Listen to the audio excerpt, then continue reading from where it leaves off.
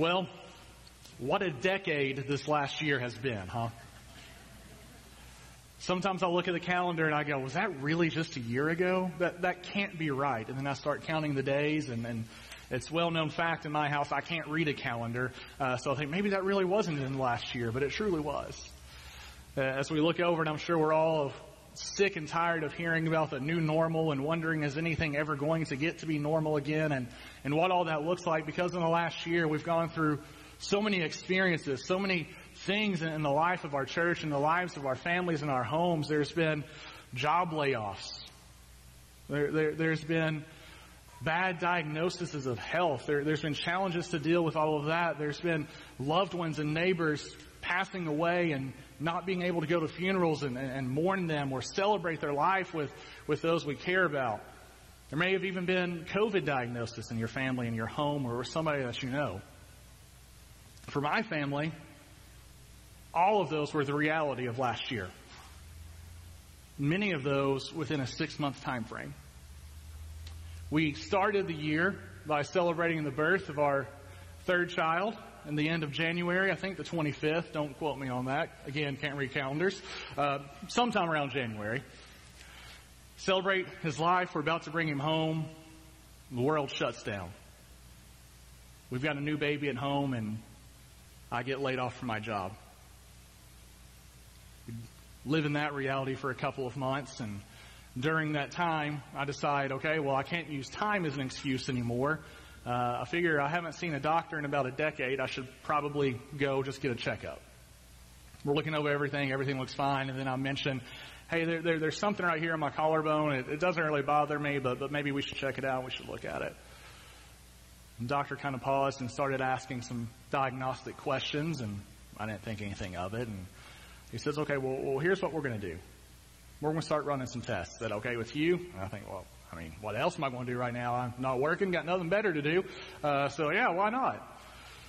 Well, as we start doing tests and I start paying more attention to the type of tests that are being run, it's pretty apparent what the doctors are thinking. It's that word nobody wants to hear. We're thinking maybe there's a type of cancer that I have. I get hired back on to my job in June.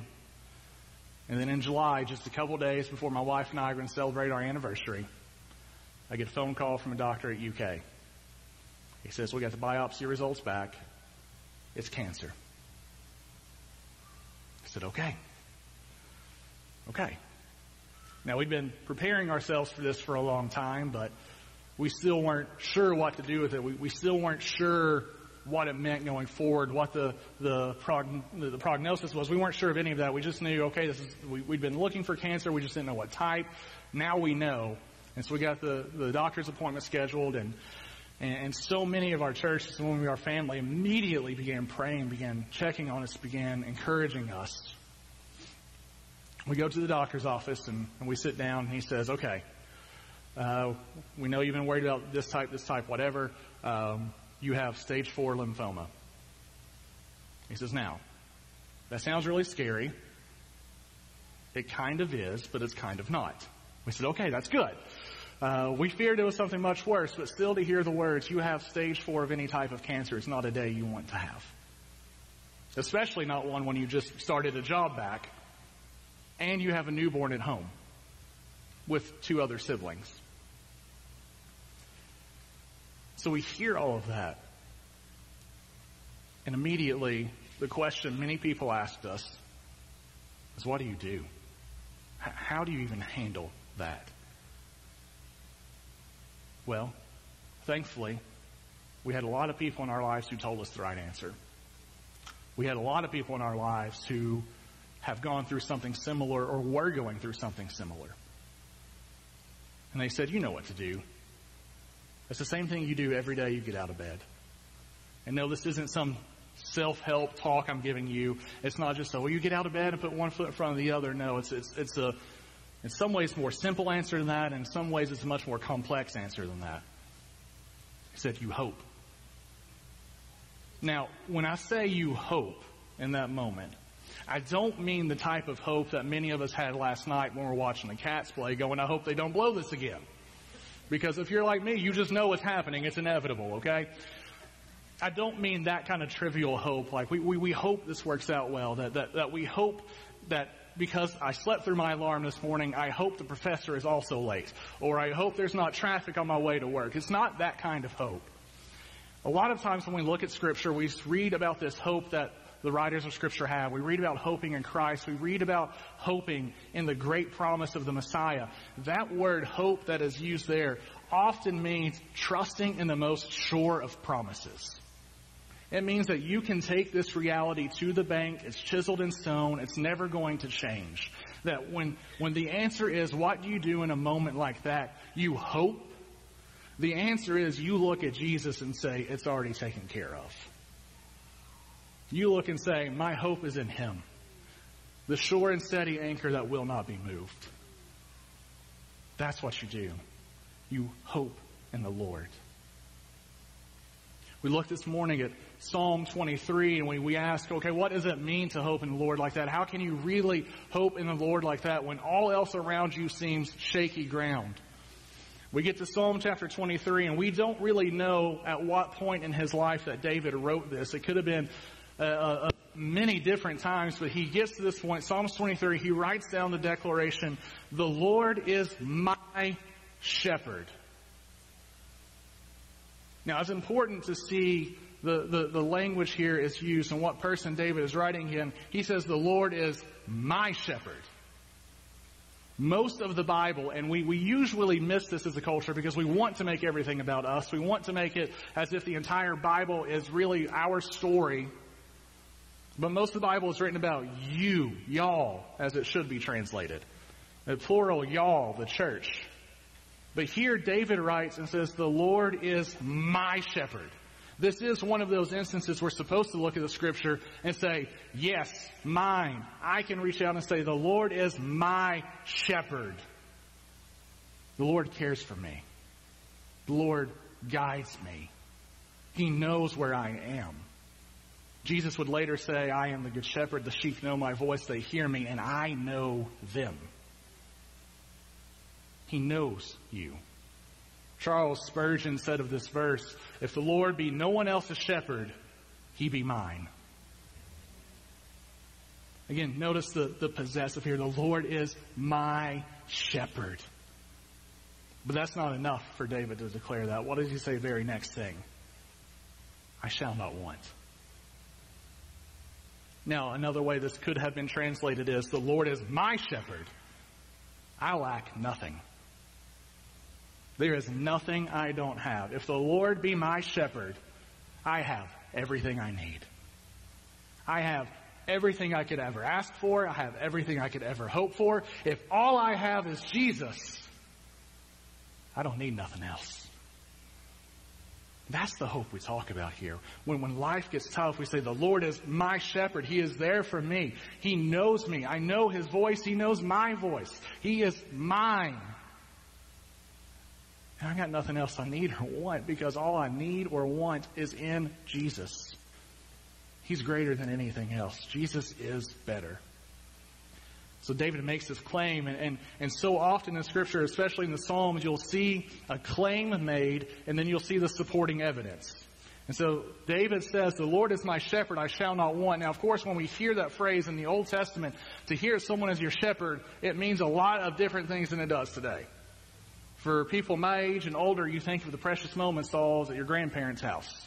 Or you think of the little posters that used to hang in the Sunday school room of the blue-eyed, blonde-haired Jesus with not a scratch or a scuff on him, and the perfect little white sheep with his wool ready to go to market, and they're just sitting there cuddling in the grass and everything's fine.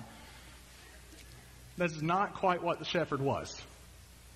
Remember when David went to King Saul and said, let me fight Goliath, and he said, well, you're just a shepherd. And David said, listen, I've killed a bear and I've killed a lion with my bare hands.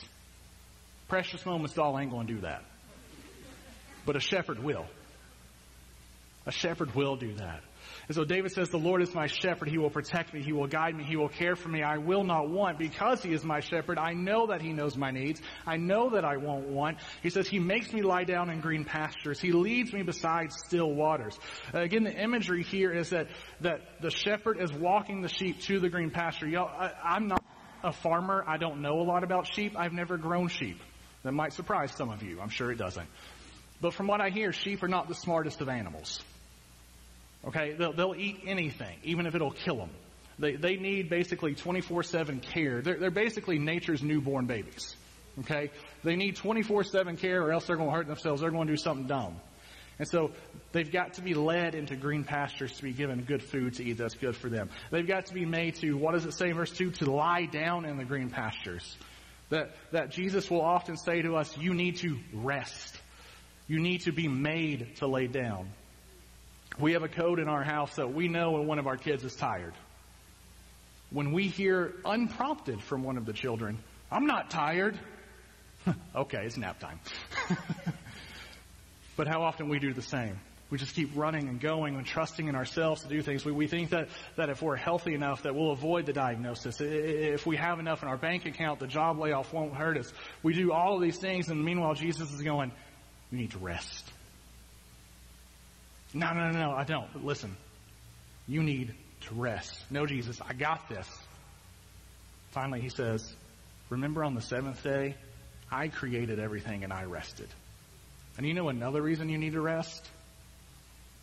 Because it reminds you you're not God. Every one of us last night went to sleep. We got up this morning and guess what? The world kept moving. It didn't need you and it didn't need me. But we often don't act like that. We think we have to be in control of everything. But the Lord says, you rest and let me show you I got it. Let me show you the world is not in your hands, but it's in mine. And you rest in me. He says he makes me lie down in green pastures. He leads me beside still waters. Again, we've talked about this often through the book of Mark, how waters is often used as a form of judgment in the Old Testament. We think of the world being flooded in Noah's day. We think of all the times the waters raged. But here, David says that Jesus leads us where? Beside still waters. This is not into judgment. He leads us into refreshment. He leads us into himself and the peace that only he can give. All throughout this psalm is echoes of a promise when Jesus says, I will make all things new. It says that Jesus will lead us into the time where the waters of judgment will not overflow us, but he will look at us and say, come my son, come my child.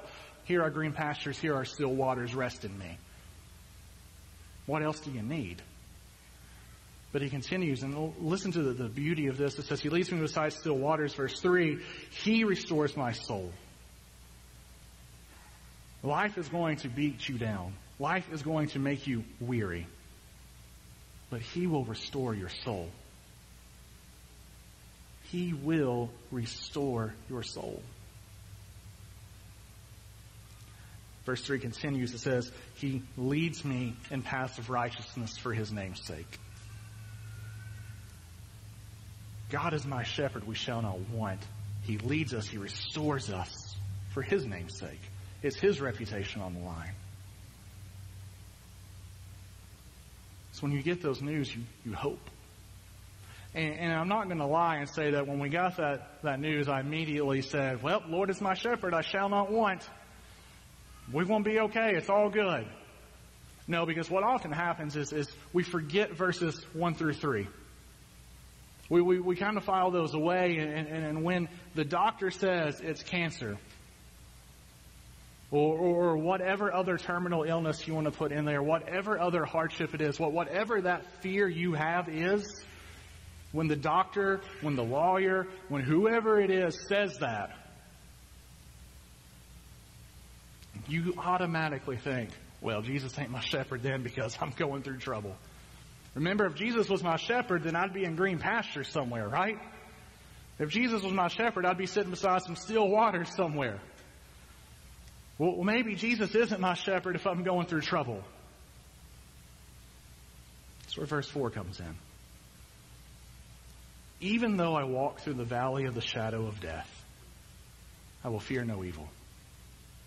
See, don't miss what happens in verse 3. The very end of verse 3. What does it say? He leads me, right? He leads me.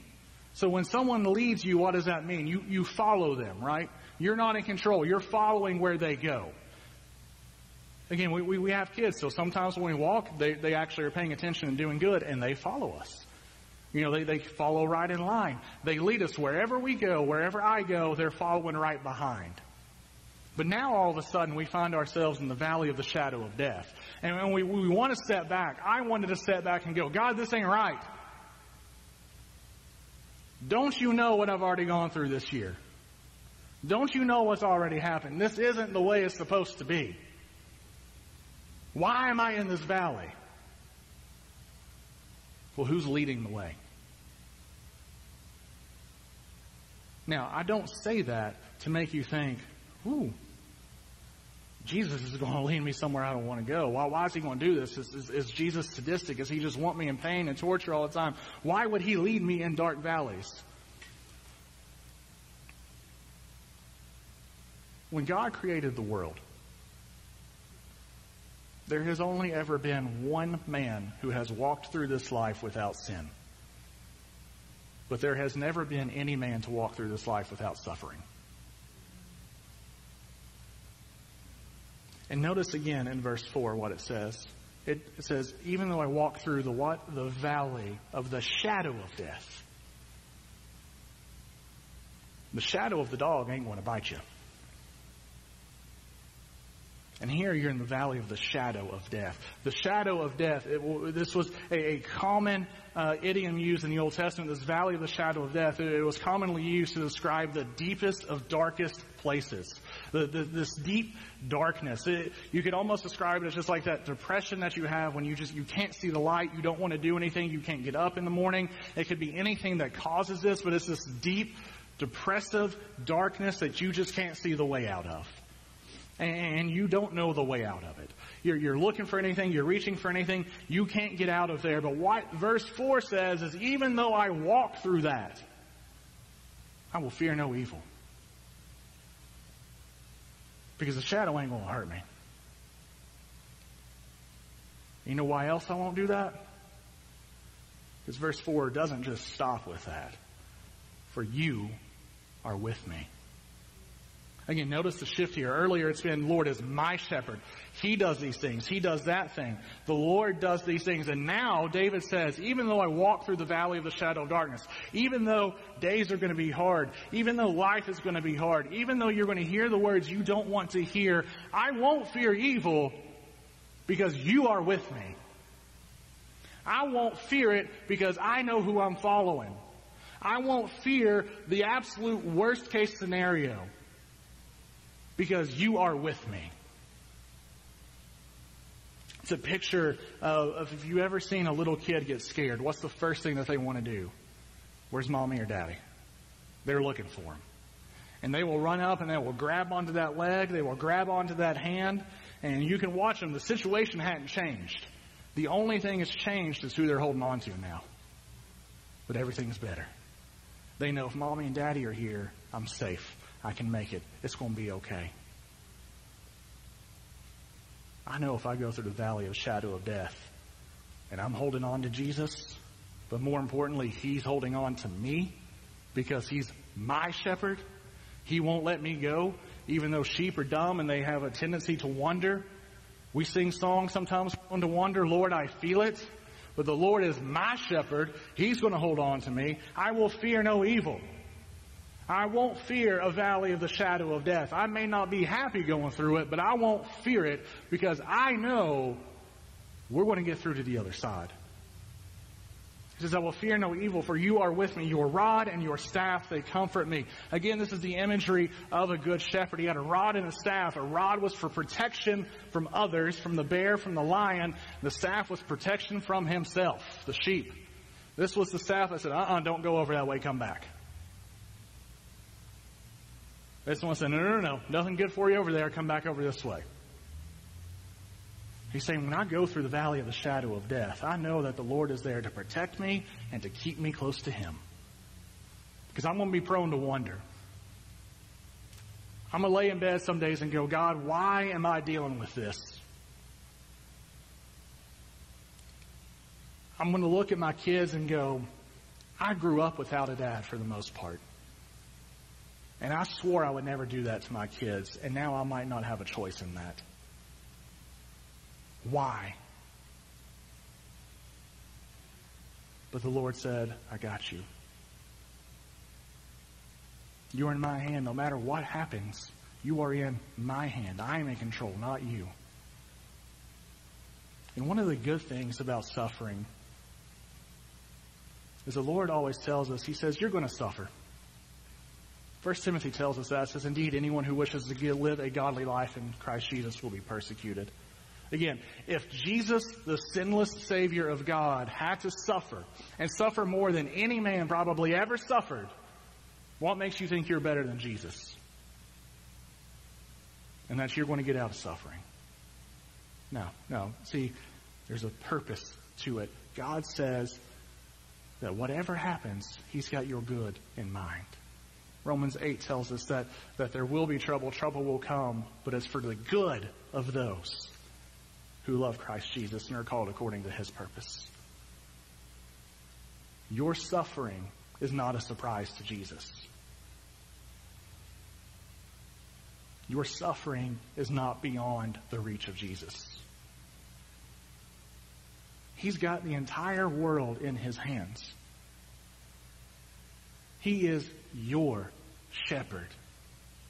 We trust on him. We lean on him. We trust in him to do all these things. He's given us his rod and his staff for protection and for comfort. But again, when you're in that valley, it's really hard to see it.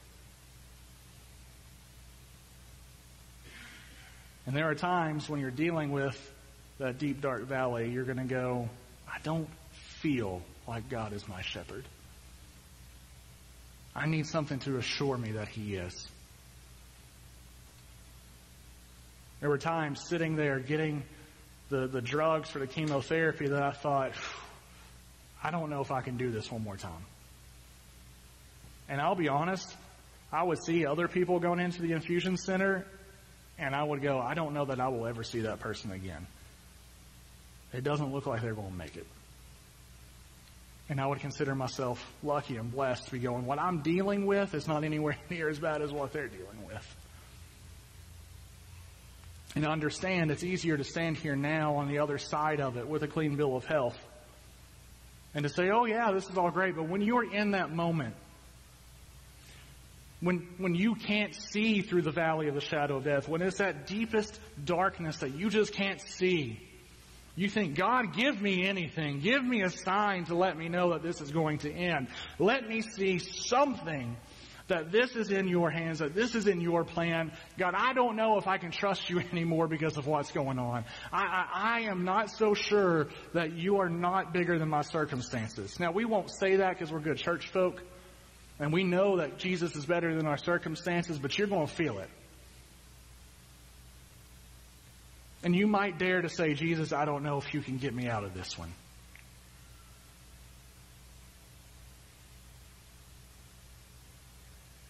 But in that moment, in that deepest of darkness, if you squint just enough, there's a light at the end of it. No, it's not the train at the end of the tunnel. There's a light coming from the darkest of places there's ever been. There's a light coming from a tomb.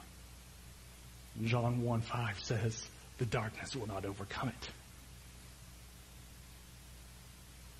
See, we know that even on the darkest of days, there was a light that came forth, and it was the light of men, and life was given through him, and the darkness will not overcome it. John 1:4-5. We walk through that valley of the shadow of death. We won't fear evil because Jesus is with us, because he's been through it, because he has done it. He has walked through the darkest of valleys. He hasn't tasted the shadow of death. He has tasted death itself. One of the worst things about going through cancer is just how it changes everything about reality. You want to just hang on to as much normalcy as you can. You want to just pretend like nothing is different, but everything is. Your body aches in ways you didn't think of. You think you're doing okay. You think you look good. Then you look in the mirror and you go, I look like death. You're not supposed to have that gray complexion. I appreciate all of y'all whenever you would ask me how I was doing, and I said, I'm doing great. Not one of you said, well, you look like death. So thank you for that. But there are so many times that you get that just the struggle, everything being changed. For me, the regimen that I was on, it left this taste in my mouth that I had just constantly. I would wake up in the middle of the night and just be reminded, oh, that's right, I've got cancer. I would try to eat some of my favorite foods and, oh, that's right, I got cancer. Nothing tastes the same way. But in that moment, I was reminded, I may have tasted death, but Jesus has swallowed it up in victory. So again, we walk through this psalm again. Look at verse 4 again. This was written by a shepherd. This was written to a people who understood what shepherding meant. And I'm thinking now that as David wrote this, he was thinking of a shepherd, but it wasn't himself. He says that even though he walked through the valley of the shadow of death, he would fear no evil, for his rod and his staff are with him. They comfort him. I think he was thinking of another shepherd named Moses. Moses, who was called out of the wilderness to go back and speak to Pharaoh, to be a deliverer for the people. Moses, who fled Egypt in fear, now is at a burning bush. He can't escape God. God calls him and says, Moses, you're going to go do this.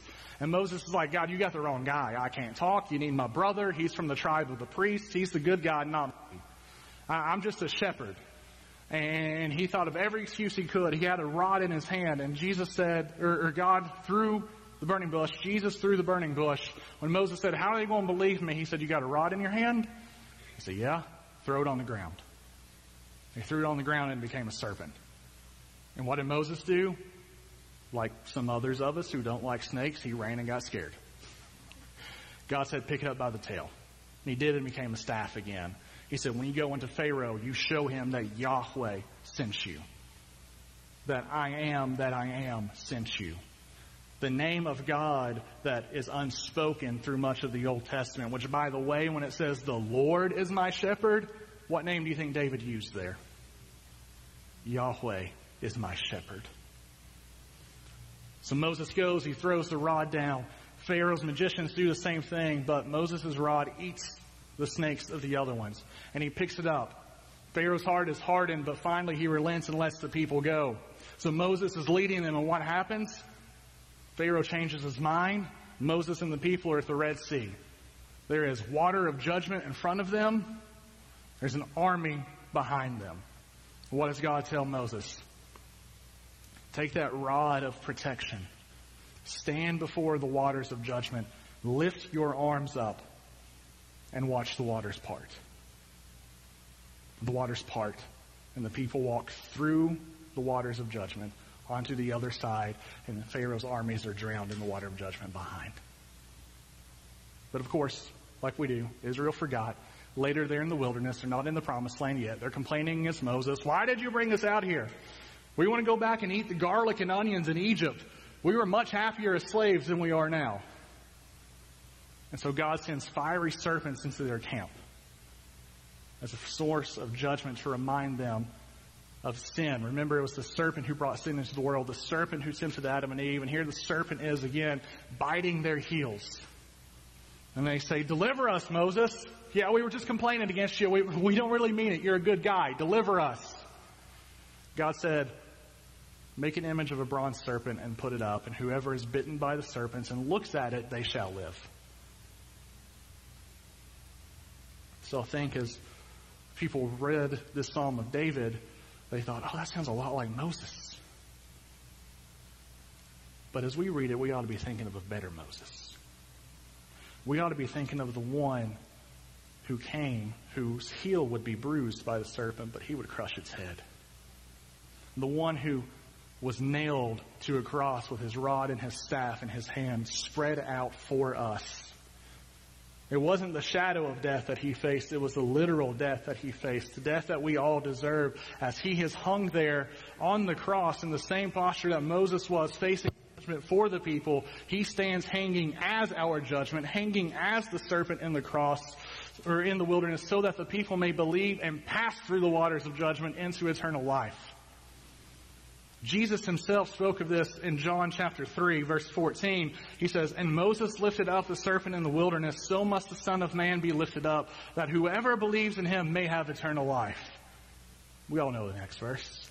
For God so loved the world that he gave his only Son, that whoever believes in him should not perish but have eternal life. When I said earlier we hope, that's what we hope in. We hope in the Jesus who took the place as the Good Shepherd, as he would tell his disciples. The one better than Moses, the one better than David. The one whose light shines forth in the world and the darkness is not overcome it. No matter what you are dealing with in your life right now. And I had to tell myself this almost daily. No matter what I was dealing with in those moments, my worst day had already happened. I was crucified with Jesus, dead and buried. But ain't no grave going to hold us down anymore. Jesus burst through death, burst through sin, burst out of the tomb, and he is whispering, even today, behold, I make all things new. Everything sad is going to come untrue. That's the hope that we hope in. But we don't just hope looking backwards. Verses 5 and 6, David says, now you prepare a table before me in the presence of my enemy. You anoint my head with oil. My cup overflows. Surely goodness and mercy shall follow me all the days of my life, and I shall dwell in the house of the Lord forever. Again, it's real easy in our experiences and our times to get bogged down with what we're dealing through and forget the promise of God. And sometimes we'll look at it and go, okay, yes, my worst day has already happened, but man, I wish days would be better right now. I lived that for quite a while. We learned very quickly there was a cyclical motion to the way I dealt with chemotherapy. There's a lot of anxiety. There was a lot of dread going into each treatment. In the time of COVID, so we couldn't have anybody in the hospital with me. I'd get dropped off, have to walk to the infusion room, and somehow find my way back after getting all kinds of treatment and all kinds of Benadryl, so I was half asleep. Still don't know how we did that, but thankful for whoever took me home. So have that anxiety, have that dread, have that worry, and then for 3 or 4 days, I'm basically dead. Just slept, barely ate anything, didn't do anything. My body is weakened. And then slowly start coming back. There's a lot of dread of, man, I wish this was over. Man, wish I didn't have to deal with this. My kids just want to play with me. They don't understand what's going on. I want to play with them. My wife is trying to manage a household with 3 crazy kids and take care of everything and do the things I used to do as well. It's hard. I want to be able to help her. Can't do anything. And then slowly be able to get to a point where I can, put my own shoes on and feed myself. And then we're right back in that cycle again. And we just hope that it's going to end at some point. Jesus speaks to us this morning and he says, it will end at some point. And guess what? Spoiler alert. It's going to get real good. It's going to get really good. David shifts a little bit here and he says, yeah, we've been through the valley of the shadow of death. We're making our way through that. I'm not fearing anything because I know the shadow can't touch me. Jesus has already been bitten by death and he's already overcome it. Ain't nothing can hold me back now if I trust in him. If the Lord is my shepherd, ain't nobody going to touch me. Nothing bad can happen to me. And by the way, the shepherd is leading us somewhere. Jesus at the table before he went to the cross looked at his disciples and said, I'm going somewhere where you can't go. And after that, I'm going to go prepare a place for you. Jesus is getting the dinner ready. He's just waiting to come back and make sure we've all RSVP'd and we're ready for the party. He says here, and you prepare a table before me in the presence of my enemy. You anoint my head with oil. My cup overflows. Again, this is a picture of something in that culture when someone invited you as a guest. They went all out to take care of you. And they were in charge of you the whole time. So even if your enemy was sitting at the table with you, your enemy wasn't going to touch you because of who the host was. Because you were in charge, or the host was in charge of you. Your life was in the host's hands. And here he says, I don't care if my enemies are around. I'm in Jesus' hands. It don't matter. Said that you anoint my head with oil, my cup overflows. Again, we're at this table as a guest of honor. If someone came in who is honorable, if it was like, the social elite of the day, you would come in and you would anoint their head with oil and say, I'm so happy you're here. I can't believe you're in my house. I can't believe you'd let me serve you. This is amazing. I can't believe you're here. And here, David is saying that the Savior of the world, the one who spoke everything into existence, is going to look at you at his table and treat you as the honored guest. Why? Because you're covered by his blood in judgment, to be anointed by his oil in brotherhood. He looks at you now and doesn't call you sinner. He looks at you now and says, that's my brother. That's my sister. We belong to the same family. And we're going to eat and we're going to feast and we're going to party because the bounty is good when you're with the Lord. When sin and death can't touch you, when you have nothing to be fearful of, when you are lying in those green pastures, when you're beside the still waters, when your soul is restored, when he has led you in the path of righteousness for whose name's sake? His name's sake. It's a family name now. You're part of that family. It's for his name and his name's sake. And he says, come eat at my table as family. We're going to dine and this is going to be amazing. Verse 6, David gets to a point. He says, what else do you say? You can't get better than that. He says, surely goodness and mercy shall follow me all the days of my life. No matter what happens. Again, he's already forgotten about the valley of the shadow of death because he's looking forward to that future hope. He says, where I am now can't be as bad as the tomb that Jesus was in. And where I'm going, nothing's ever going to get better than that. So goodness and mercy are going to follow me. No matter what, I win in the end. Who cares about being on the right side of history? I want to be on the right side of Jesus. He says, I got you. Come, I am your shepherd. Trust in me. Goodness and mercy shall follow me all the days of my life. And I shall dwell in the house of the Lord forever. The picture here, the wording here is that I shall dwell in the house of the Lord forever unto forever. Forever and ever and ever and ever and ever and ever. Amen. Nothing is going to separate us from the Lord now.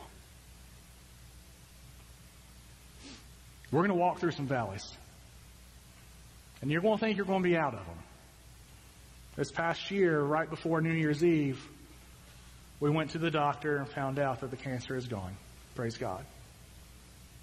And so my wife and I said, we've had one kind of a year, and we're going to celebrate New Year's Eve.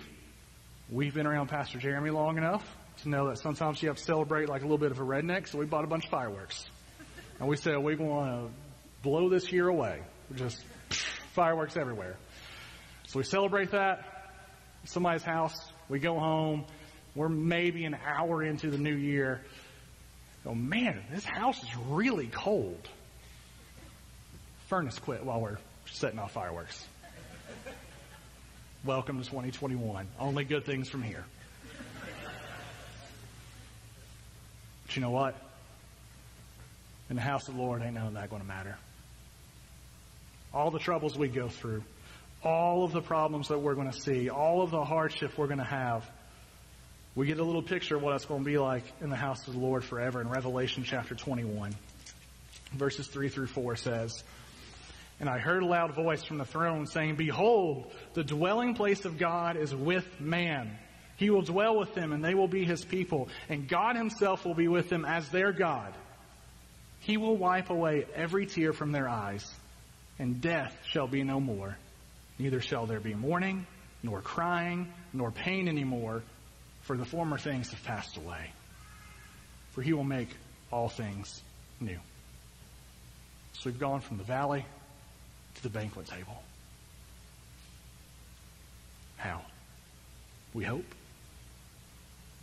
We hope in the surest of things there is to hope in.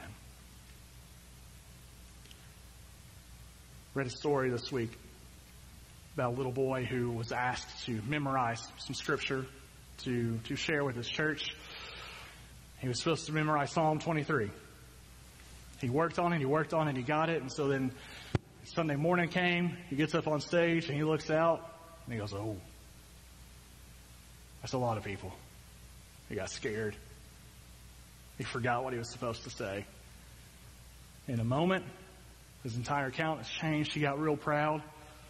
He said, all right, I'm going to do this.